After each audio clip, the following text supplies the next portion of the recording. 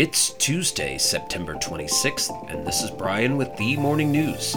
Give us 5 minutes and we'll give you the headlines you need to know to be in the know. Bond yields continued upward, with the yield on the benchmark 10-year Treasury settling at the highest level since 2007. Stock markets edged higher on Monday after major indices had their worst weekly performance since March. The S&P 500 rose 0.4%, while the tech-heavy NASDAQ composite added 0.5%. The blue-chip Dow Jones Industrial Average gained 0.1%. Economists fear that rising oil prices and the possibility of sustained higher borrowing costs will push Americans to trim spending on dining out, travel, and other discretionary categories. Brent crude futures settled at $93.29 a barrel, up slightly. Oil prices have risen 7.4% so far this month. In other news, the shift in responsibility for COVID-19 shot distribution from federal agencies to the commercial market is off to a rocky start.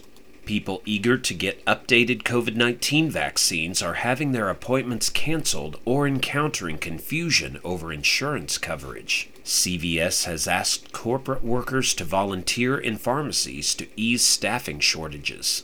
Walgreens paused online scheduling at some stores because of delayed vaccine deliveries. After sending text messages that it had doses available, CVS canceled appointments that were made as a result. CVS cited unforeseen circumstances and encouraged people to reschedule. Public health experts said the setbacks risked discouraging people from getting the shots, as health officials are fighting to get more people vaccinated against a triple threat of respiratory viruses this fall. In world news, Saudi Arabia said Monday it would agree to far greater oversight of its nuclear activities, a step that could help advance negotiations with the U.S. to set up uranium enrichment operation in the kingdom as part of a possible Washington-backed normalization agreement between Riyadh and Israel. Speaking at the United Nations Atomic Agency's annual General Conference, Saudi Energy Minister Prince Abdulaziz bin Salman said Riyadh would rescind its basic oversight agreement with the agency and implement a comprehensive safeguards agreement which gives inspectors much broader powers to inspect nuclear activities. Abdulaziz said the kingdom was in the process of establishing a safeguards agreement that would follow best international practices and experiences. Back in the U.S., Senator Bob Menendez said he would not resign from Congress and offered an explanation for the large amounts of cash found in his home. In his first public remarks since he was indicted by federal prosecutors in a sweeping bribery scheme. His indictment creates a headache for Democrats headed into 2024, where they are fighting to hang on to a 51-49 majority in the Senate.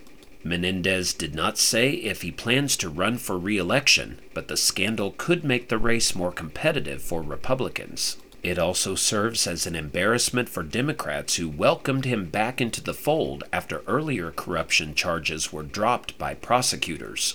While many House Democrats have said Menendez should step down, citing the seriousness of the allegations, only 2 Democratic senators, John Fetterman and Sherrod Brown, had joined those calls as of Monday afternoon.